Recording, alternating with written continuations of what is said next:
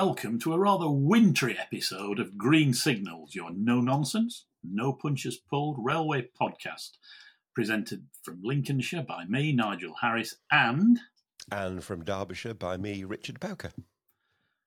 Indeed. Just before we kick off, just very briefly for us, we pay tribute to Alistair Darling, who died on November the 30th at the very early age of 70. It was a real shock. And Alistair, in my view, which isn't to say I agreed with everything he did, because I didn't, was one of the more competent transport secretaries we've had.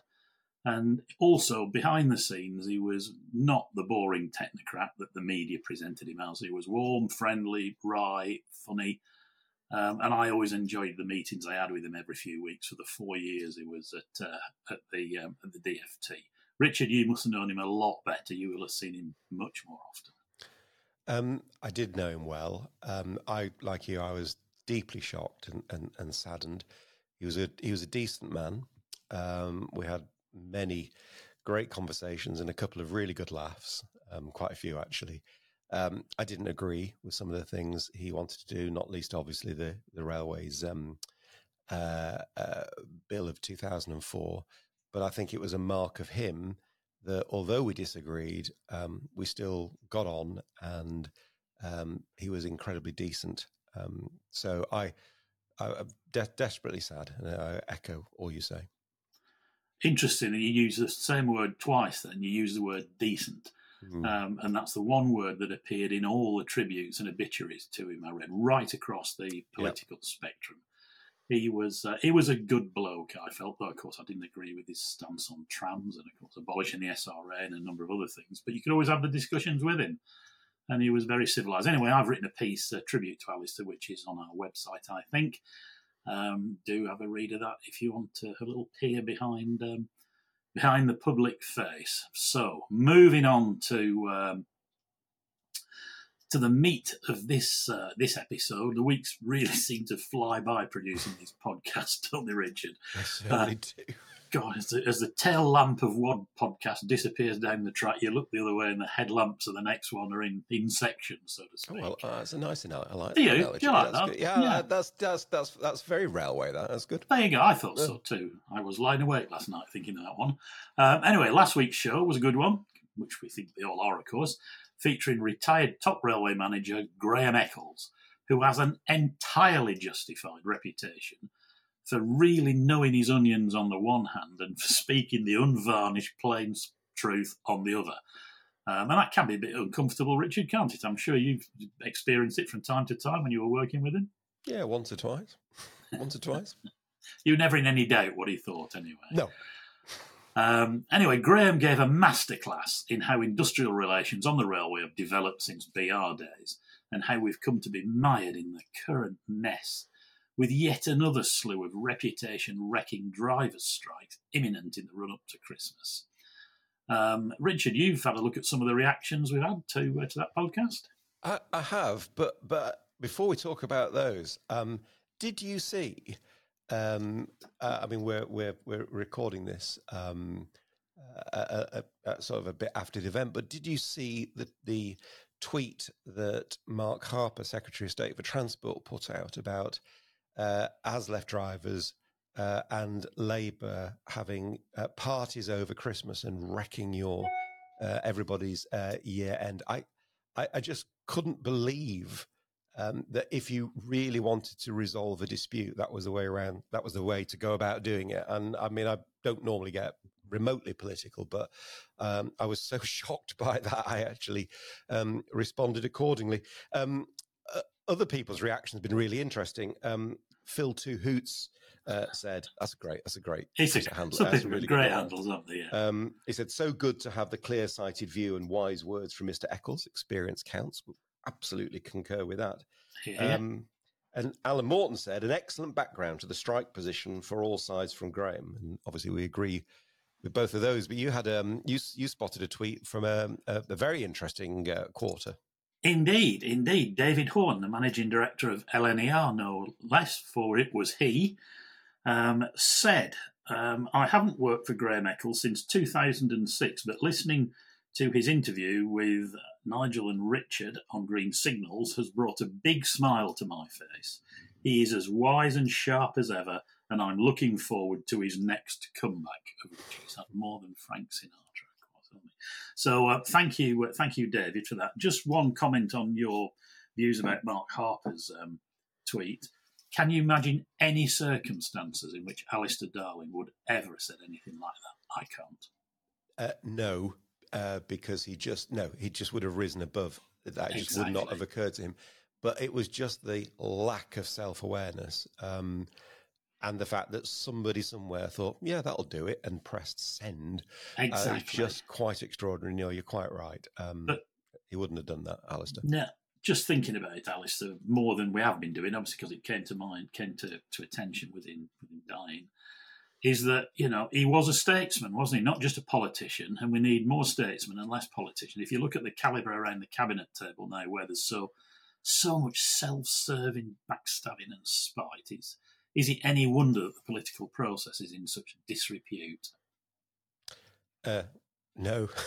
On that happy, positive note. Sorry, I'll try and cheer it up a bit. Anyway, I will cheer it up right now because on today's show we have something really positive. But before we dive right in, I should explain that we recorded 2 absolutely brilliant interviews at the weekend, and they were so good. We had far too much material for one podcast. So the 3 of us quickly took the decision to do 2 separate episodes from the 2 interviews, the first of which you'll hear today. And that, therefore, meant we had to re-record the beginning and end bits of this podcast in particular. So those of you listening on audio can relax because you won't notice any difference. Those watching on YouTube, and many of you do, surprisingly, and it continues to surprise me, given that all you get to look at is me and my mucker Richard jawing away about railways, but we are very welcome. Please keep coming. Those of you watching on YouTube will notice a difference. But we so wanted to bring you all this fantastic content, that's why we've done it in the way we decided. So, if you ask most people involved with the railways in the UK to point to one place where, on the face of it at least, things seem to be going well, and they'll likely say Scotland. There's investment, electrification, reopenings, and a real sense of a joined-up operation that we just do not see south of Hadrian's Wall. Scotland's also embarked on a fascinating pilot scheme to scrap peak fares, which some will say is brave and progressive. Others, however, point to real concerns with yield, and I think that includes Richard, and a growing gap in the railway finances. And of course, once you've offered passengers something like this, it's very difficult to row back from it. So have policymakers in Scotland just made something of a rod for their own backs? To discuss these points and many more besides, we are delighted to welcome to the show Alex Hynes, Managing Director of Scotland's Railway, delivered, of course, through the ScotRail Alliance. Alex has had a somewhat stellar and varied career in the railway industry. He was an economist at the ORR. I didn't know that, actually. Strategic Planning Manager, Rail at Go Ahead. I didn't know him then. Commercial Director at London Midland, Managing Director, Rail Development at Go Ahead, Managing Director at Northern Rail, and then Arriva Rail Northern. And since 2017, Managing Director of Scotland's Railway. Alex Hynes, welcome to Green Signals. Good morning. I'm delighted to be here. And we're very pleased about that. So, Alex, let's just kick off with a big picture. Over the last few years, there's been a remarkable level of activity on Scotland's railway.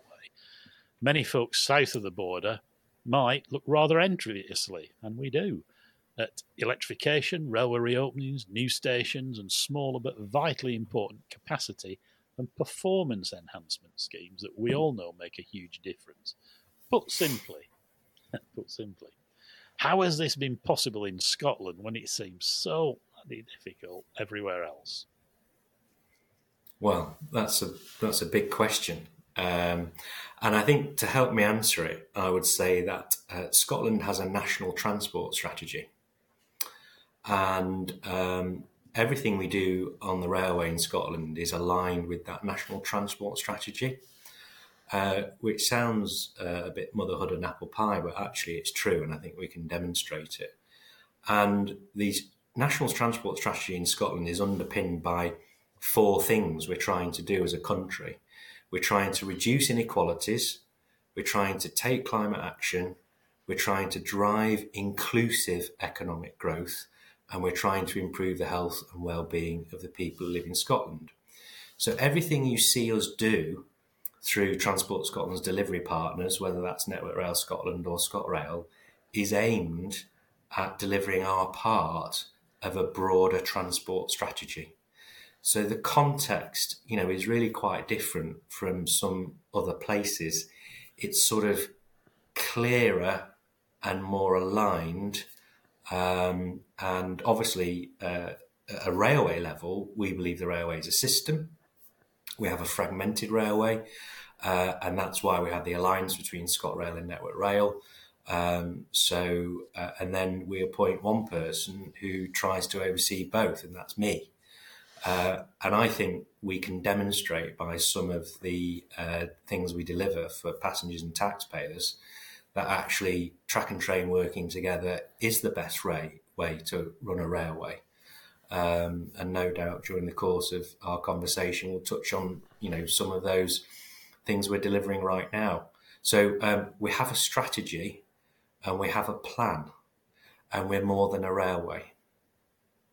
And just talking about that structural point then, because you mentioned there everything's sort of done in a more kind of joined up, inclusive way.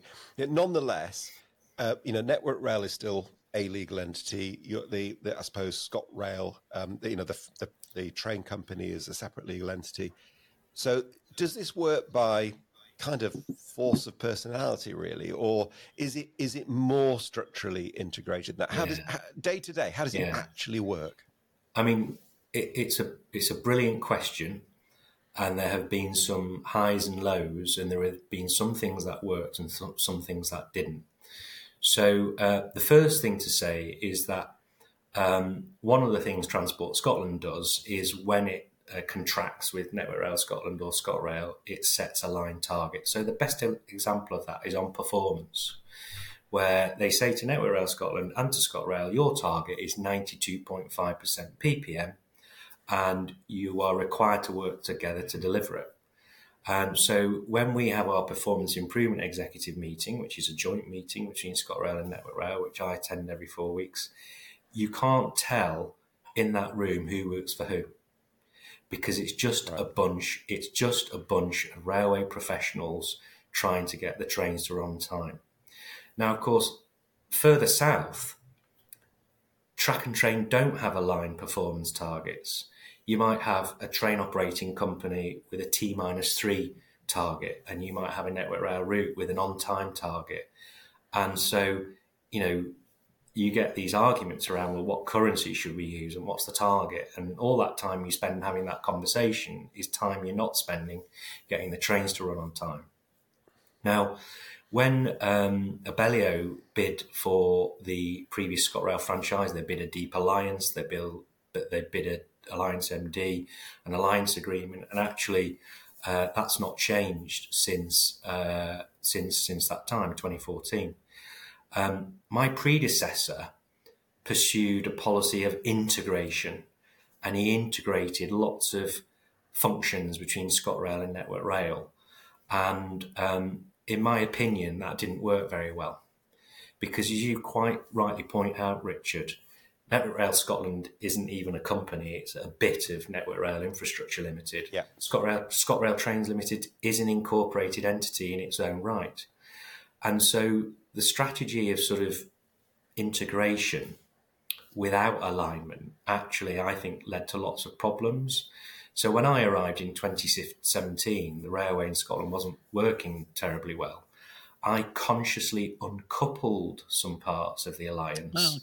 And actually disintegrated some of it, because my main priority was just to get ScotRail and Network Rail Scotland to work. Okay, the alliance doesn't actually employ anybody, so you either work for ScotRail or you work for Network Rail. And I'm a Network Rail employee, and I'm a statutory director of ScotRail, and I'm the MD of both. And I try and wear those two hats in balance. So.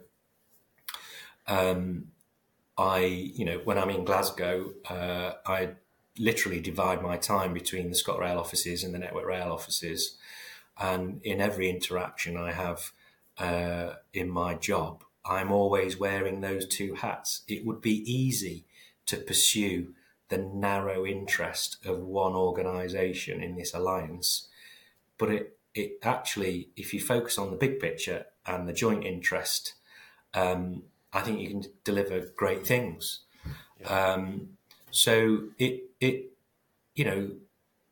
it's had highs and lows. We've done some good things. We've done some less good things. I think the Transport Scotland expect ScotRail and Network Rail people to work together on the priorities of the Scottish ministers. And it's my job to create an environment where people do that. I think it's a profoundly important point you make, that structural and legal integration is not the same thing as aligned objectives from a group of people. Yeah, and it makes perfect sense. And I think alignment is the strongest positive force, more so than integration. Yeah, I agree. Yeah. Your point about the people in the room not knowing which work for what makes that point absolutely, doesn't it? Well, and here's a great example, right? So the target for ScotRail and Network Rail, 92.5% ppm, that is a whole industry measure, okay?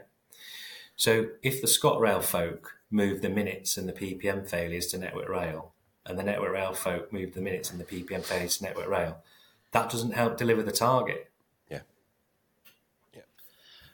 One of the things you said there, Alex, about, is it all is too much of it maybe dependent on you, because organisations which depend for the success on individual people. I mean, the skills you've got to have there in the interpersonal skills, the balancing the two hats and all the rest of it, you've got to get that right, haven't you? So is it a bit too much based on you? I don't think so, if I'm honest. As you know, I came up through the train operating company business. And the reason why I came to Scotland to do this job is to actually learn the infrastructure as well. So actually, on the infrastructure side, I'm still learning, and, I rely on, my team at Network Rail Scotland to keep me right on that. My job is to focus on the priorities that the Scottish Government want the railway to deliver, and they are 5 things. Everyone home safe every day, to reduce the net cost of the railway, to deliver net zero, to run a reliable railway, and for track and train to work together. And if and when I ever move on, my successor will do exactly those things. Okay. To do this job, you do have to be relatively good at stakeholder management. Scotland is a very noisy environment. We've got a parliament and we've got a media. And you've got, the context is completely different. When I was doing the job of MD Northern, I wasn't a public figure. I wasn't doing any of that under the scrutiny. Whereas in Scotland, there's lots of scrutiny. Yeah. And it makes it a more challenging environment in which to deliver. And we spend lots of time with our stakeholders, understanding what they want, talking to them all the time in good times and bad, and making sure that the folk in ScotRail and Network Rail Scotland are delivering for those stakeholders, because when we don't, it gets very noisy very quickly. Okay, let's turn to some operational stuff and start with one of the biggest issues facing the railway across the country, nowhere more so than Scotland, and that's infrastructure and climate resilience. You had a particularly painful illustration of where it goes wrong at Carmont, and thereafter you got your helicopter, so there's something that Rishi Sunak would approve of, I'm sure, there. But you've had your fair share of those challenges, and they continue. In the last conversation I had with you, you said something which still is going round in my mind. Oh, no, it was Sean on the helicopter. He said, we have to look out for even a farmer changing the direction he ploughs the field. If he's been ploughing parallel with a railway, then that's fine. He said, if he changes the direction ploughs at right angles to the railway, you get all those drainage channels pointing at your railway. So they're really down to the real macro level of that. I mean, is everything sort of back to normal following the recent disruption you had? And what sort of is it left you thinking about for the future in these issues? Because they are huge, particularly in a hilly, mountainous, and dare one say it, dreich and wet country like Scotland. Well, I believe that running a safe and reliable railway in the face of climate change is the challenge of a generation. And we had a very, very painful lesson on the 12th of August 2020. And what we know now, which we didn't know then, is climate change is affecting Scotland more than the other three nations of the UK. And this is where devolution of Network Rail is actually quite powerful, because I've got some flexibility to do some different things north of the border rather than there being one single approach. So since that terrible day, obviously, we've spent lots of time on the infrastructure. We've changed the way we operate the weather in extreme and adverse weather. We've modified the high-speed trains, and we believe we've become the first railway control to have full-time meteorologists in our control centre. So they have been an absolute game changer. We are now making better decisions earlier, which enables us to communicate them to customers and the public, and people know what's going on. So, you know, we had a few weeks ago 2 red weather alerts in a week for rainfall. They weren't actually on the west of the country, because it rains 3 to 5 times more in the west than it does in the east. These red weather alerts were actually in the east of the country, where arguably the infrastructure is less able to cope with extreme rainfall. And we're making those decisions quicker.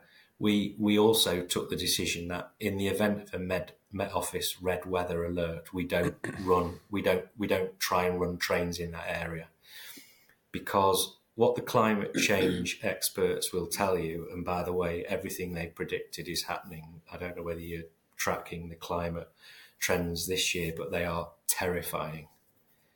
We're talking about trying to reduce carbon emissions to reduce global warming to 1.5 degrees. If this year is any indication of the future, we're on track for 3 degrees warming. 3 degrees they're talking about, aren't they? This is scary stuff. And, you know, we've equipped ourselves to better, look after those challenges. So are we back to normal from that perspective? Yes, we absolutely are. I think we did a good job. One of our key KPIs is, did we have any stranded trains? We didn't have any stranded trains. Oh, right. Okay. We didn't expose our passengers or staff to risk. And actually, we communicated what we were going to do so well that after the event, actually, the Cabinet Secretary for Transport, Net Zero and Energy visited our control centre to say thank you to the folk who work there. Obviously, it's an integrated control between ScotRail and Network Rail, to say what a great job they've done. And then, of course, our sort of industry-leading social media presence means we can get our message across. You are very good at that. It's a corporate capability. Again, it's not a me thing. You know, we've invested in social media, and the ScotRail and Network Rail accounts, Network Rail Scotland accounts, they are run by one team. So it's the ScotRail team who do Network Rail Scotland's social media, and working together, the ScotRail and Network Rail comms team do an amazing job. You know, they never blame each other. They can explain issues, whether they related to track or to train. And we specifically request our frontline teams, whether they're in ScotRail or Network Rail, to, when they're first on site, just get loads of pictures and video. Yeah. And we get it out on social media, and we can explain to people. And once you show people the pictures and the videos, they go, they do get it. I get it. I did mean you corporately rather than you personally in that respect. Good. Because, I mean, I'm sure, well, maybe the staff do like it, but one of the things I always enjoy in the winter is a steady stream of Scotland and Network Rail, you know what I'm going to say, videos of 37s on snowplows and ploughing drifts aside, and some of the glorious images that guards have shot from the back cabs of trains of that wonderful landscape in a winter wonderland. So I do hope they continue doing that this year, Alex. They absolutely will. We talked about trains. Let's just move on to trains briefly. You are the last place in the country now still operating the venerable high-speed train. Which I don't know whether that's because you've had the foresight to realise that if you actually retire them, you haven't got anything to replace them with, as happened sort of south of the border. So we've ended up with sort of short formations and rolling stock challenges. What is the rolling stock strategy for the train strategy for Scotland? Because they are getting on a bit now. I mean, they're not that much younger than I am. So what's the plan? And I presume this is all part of a rolling programme of electrification as well, is it? Yeah.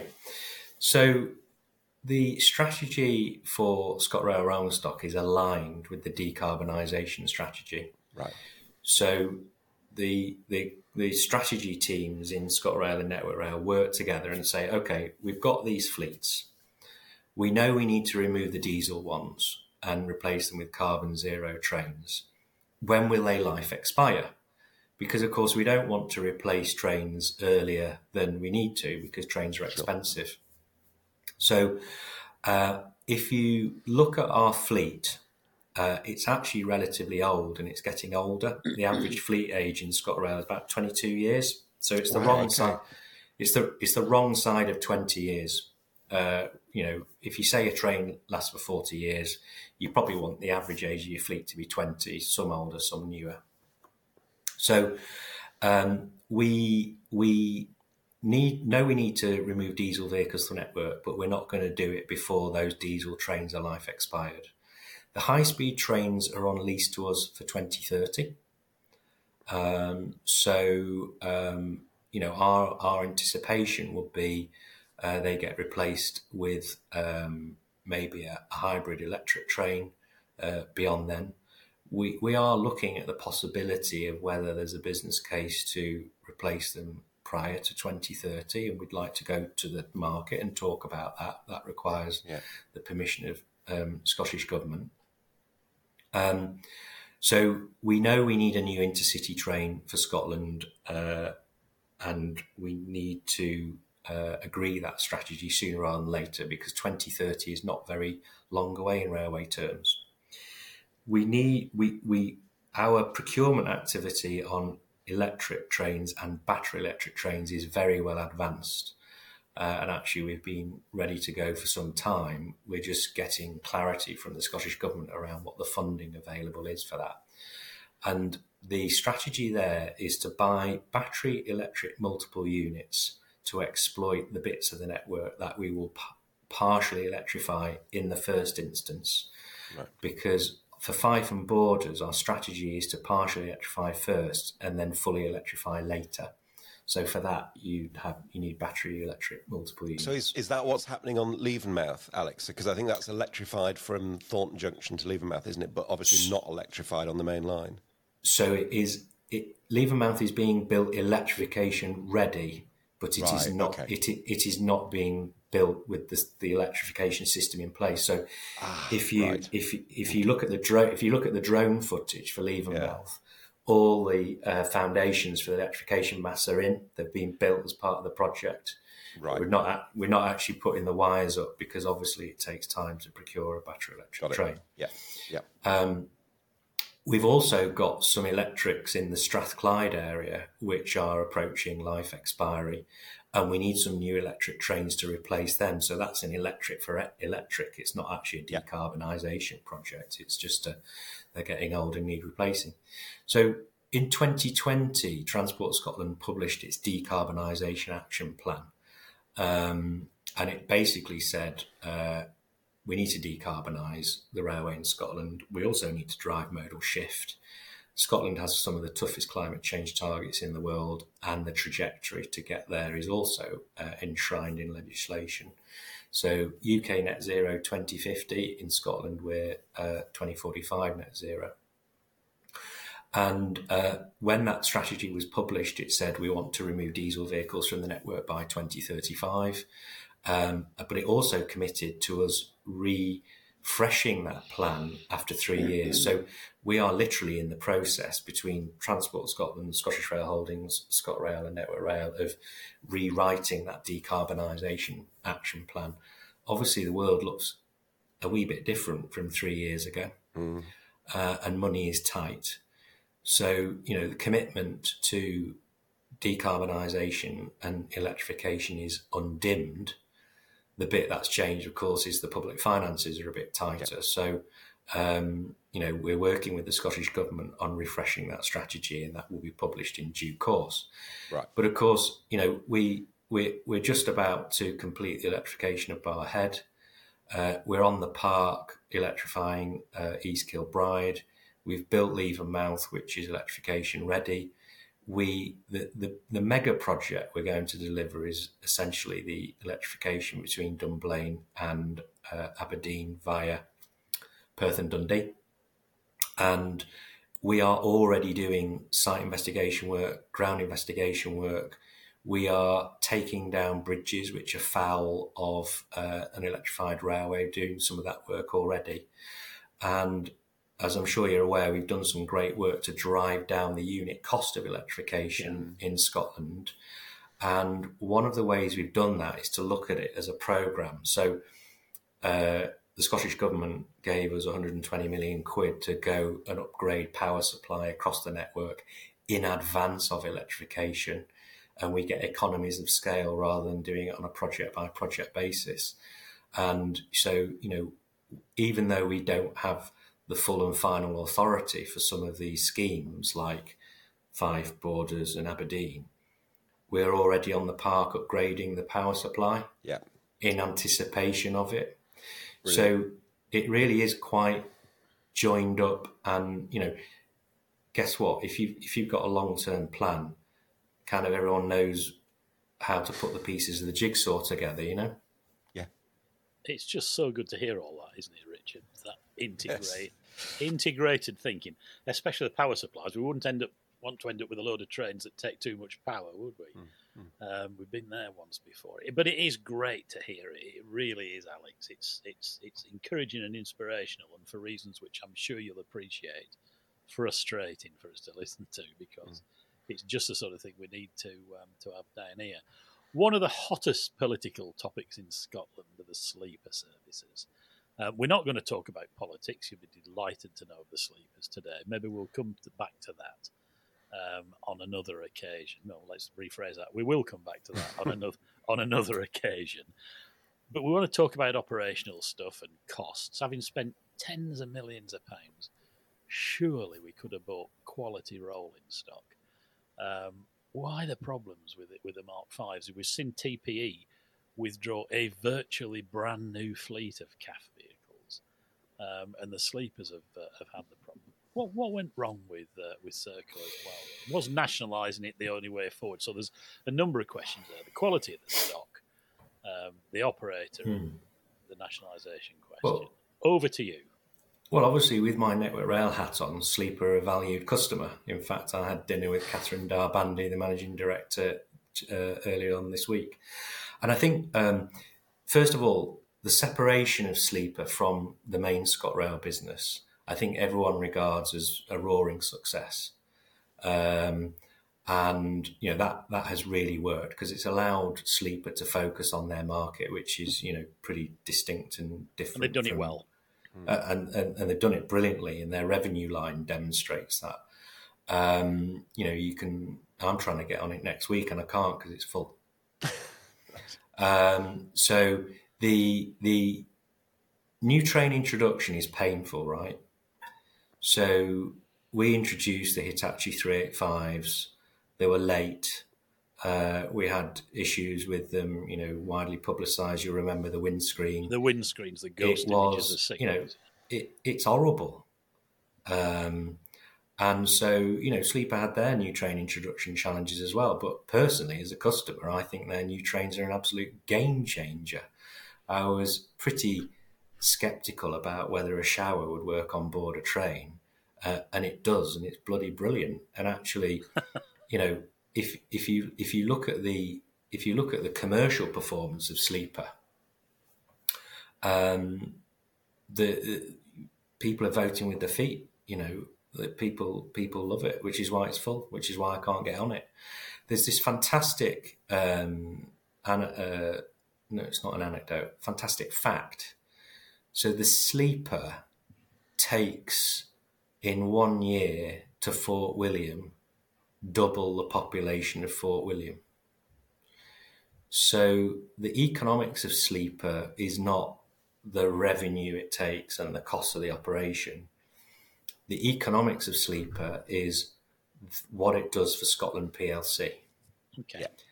And the biggest customer group, as I understand it, on Sleeper are, relatively wealthy people from England who come up to Scotland on the Sleeper and spend loads of money. That is a good thing. So again, it's more than a railway. It's actually bringing money into Scotland, into the visitor economy, which is a big part of the economy in Scotland. And, I think inbound tourism to Scotland last year grew by 28% or something. Wow. Brand Scotland is strong around the globe. And, the Sleeper is real, bucket list stuff. So, I think Catherine Darbandy and her team at Sleeper are doing a fab job. And they're a key part of this transport strategy, which we talked about earlier on. Yeah, and I must admit, I used it not that recently, but had the pleasure of using it, and the breakfast that they did, I've got to say, was absolutely superb. So yeah, and I take your point about Scottish PLC, but you've also just touched on what people pay. So let's just talk about the big one. Well, the big one for me, as I suppose, as thinking about the income for the railway as a whole.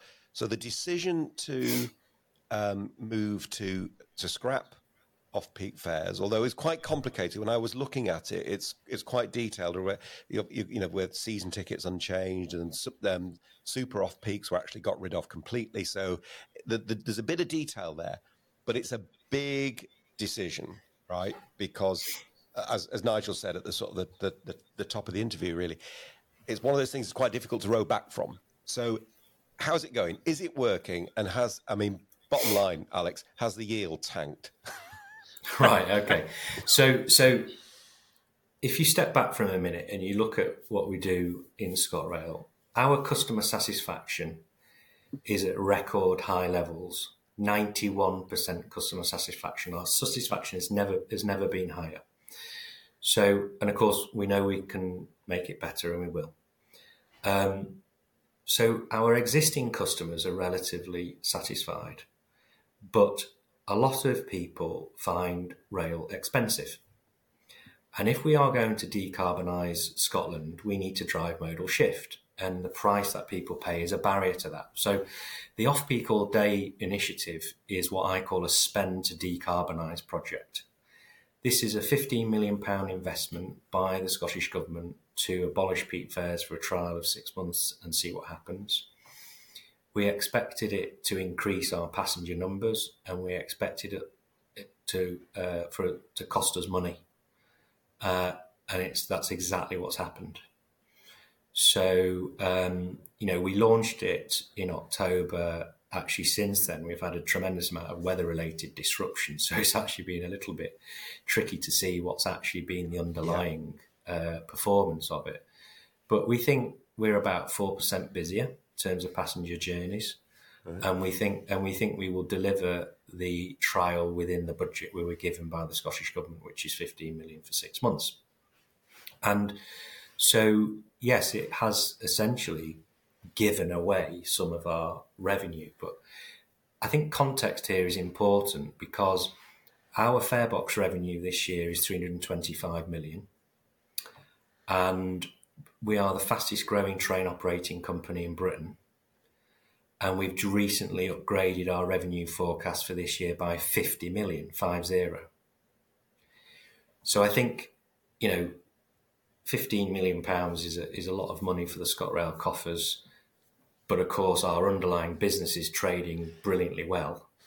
And of course £15 million in Scottish Government terms is not a huge sum of money. Now, of course, Scottish ministers always have been responsible for fares and always will be. And, it's a great privilege to be part of this trial. It's gone really well. All the retail stuff worked well. We didn't see lots of overcrowding, which was a real risk. We added additional carriages to services where we thought we needed it. And customers love it. But obviously, the way we're going to evaluate the impact of the trial is ScotRail is going to do what it's done for us, and Transport Scotland are going to do an evaluation of, these extra passengers we've got. Where did they come from? Did they come from car? Did they come from bus? Did they make new trips? Do they just work from their homes less often? And then the Scottish Government will make a decision about the future. So few sort of perspectives from mine. You're probably not going to change where you live, where you work, or sell your car on the basis of a 6-month trial, are you? No. So this trial is exactly that. We're just getting a taste of what the behavioural change might be if you wanted to make it a more permanent arrangement, ? The other thing is, because we were concerned about the risk of overcrowding, we deliberately didn't do any paid-for advertising. We used our own channels, and obviously we got lots of PR out of it. And actually, the paid-for advertising starts in January, where we're actually going to push it quite hard. Okay. Right. Because, of course, the autumn is generally busier than the new year. So we're probably going to have more surplus capacity in the new year. So we're going to push it much harder along the lines of reboot your commute. It's, someone, not me, has got a big decision to make in the new year. Well, they have, but the maths is really interesting, right? So you reckon you're about 4% busier, right? If your income base is around about 350 million and it's costing you around 15 million, then oddly enough, that's costing you about 4%, 4-5%, isn't it? So I'm amazed by that and excited, actually, because I thought the yield impact would be a lot more than that. What is interesting, though, of course, I suspect another factor in here is work from home, hybrid working, the effect that the season ticket, if you think of your basket of fares, the season ticket income was probably going down anyway. So we've got lots of variables moving around. But in terms of when we're seeing a leisure railway as well, really booming across the whole of the country, that kind of ratio of yield loss to volume growth, that's positive. It is, isn't it? Richard, just before we move off that point, for the sake of the many listeners and viewers, I'm sure, who are not railway managers or even accountants, do you want to just explain in a couple of sentences what yield is? So yield is, it's a really simple thing that if you say, if it's price times volume, basically. So if something costs £10 and 3 people buy it, we've yielded £30. If we reduce the cost to £5, and more people buy it, but say only 5 people buy it, our yield has actually gone down from £30 to £25. Excellent. So more people are buying it, but we're actually getting a bit less revenue. Our yield from those passengers has gone down. So that's why what Alex is explaining is so important. And I am really encouraged by those numbers. Absolutely. And of course, it costs more to service those people for less money, doesn't it? So. Yeah. Sorry, Alex, go on. You were going to say. No, I was just going to say, if you did this pre-COVID, when the rail market was relatively inelastic, then it would have been commercial suicide. Yeah. But of course, since COVID, the rail market has become much more elastic. And actually, Scotland has really embraced hybrid working. So much so that Saturday is our busiest day on the railway in Scotland, which is not the case. Which is not the case in England. No. In England, even though there's been a leisure boom, which we've seen in Scotland, Mondays to Fridays are still busier than Saturdays. In Scotland, that is not the case. Saturday's our busiest day. So let's very briefly explain elastic and inelastic. So this is a good economist term here. So it's great. No, we're conscious. Nigel is constantly saying, yeah. Stop using words. Explain it in English. So, and he's quite right. So if something is elastic, if you put the price up, a lot of people might decide they're very sensitive to it, so they might stop buying it. If something is inelastic, like a season ticket, you can almost say, I can put it up quite a lot because they've got no choice. They've got to do it. So the more inelastic a market is, the more you can kind of price it up. And as you say, a season ticket market was quite inelastic. A leisure market is much more elastic. So you're 100% right. I totally agree. You couldn't have done this pre-COVID, but we've a different mix now, haven't we? Yeah. The good thing about an elastic market, as you've just described it, Richard, as well, is that the railway is compelled, if it's got any sense, to up its game in terms of service, to give a better product to people, because the elasticity works two ways, doesn't it? Absolutely. And one of the things I love about what Alex is doing in Scotland is you're sweating the little stuff as well. And I don't mean that in a condescending way. I mean, give you an example of that I think is brilliant. You're putting more vehicles on trains to carry cycles, so you're attracting that market. And I saw something where you're having to extend some platforms at some of the West Highland stations to be able to accommodate it. It's not just the big stuff. It's really back to your four main objectives of what Scotland's trying to achieve. Is that is that pilot rolled out now, or are you still in the process of doing that? So. In the National Transport Strategy for Scotland, there's a hierarchy of modes, and at the top is walking, wheeling, and cycling. That's great. We should all do more walking, wheeling, and cycling. And at the bottom is private car, and public transport sits in the middle, right? Yeah.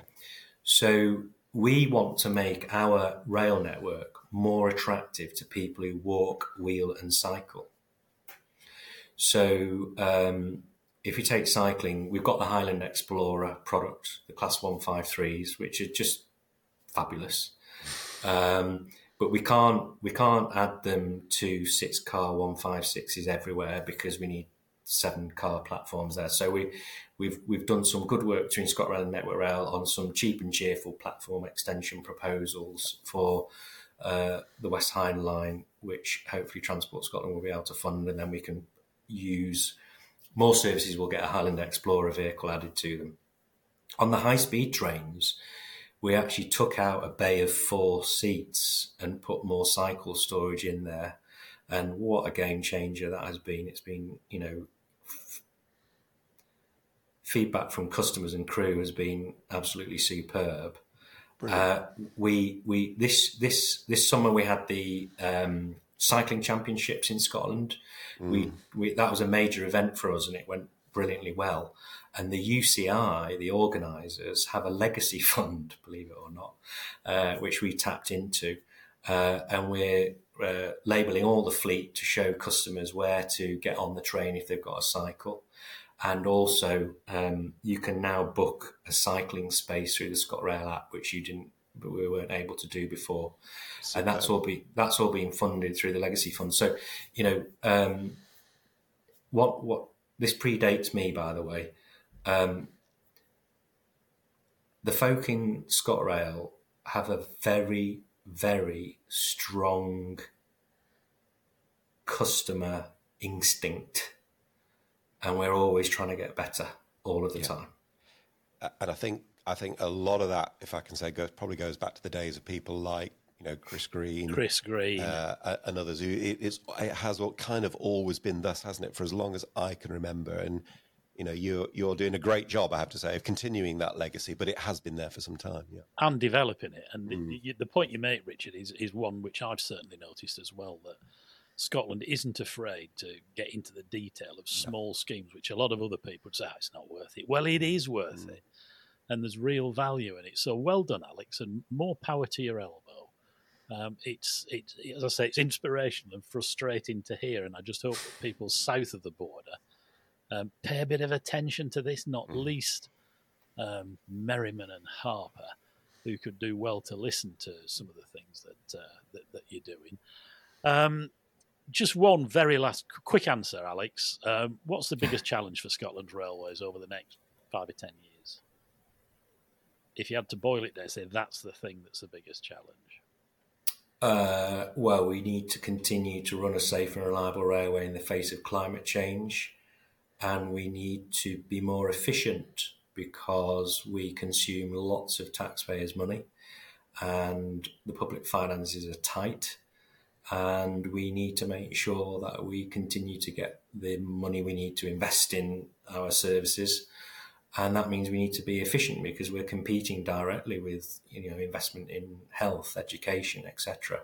And so that's why one of the things we attempt to do relentlessly is to drive down the unit cost of the railway, so that the government continue to afford to buy it. And so whether you look at electrification or the cost of new stations, we can build a new station in Scotland for 15 million quid, and guess what? We're building new stations.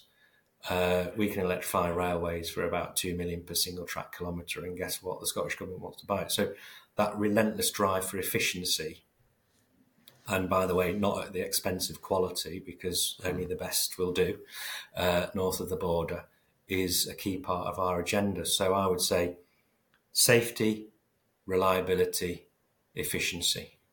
Good answer.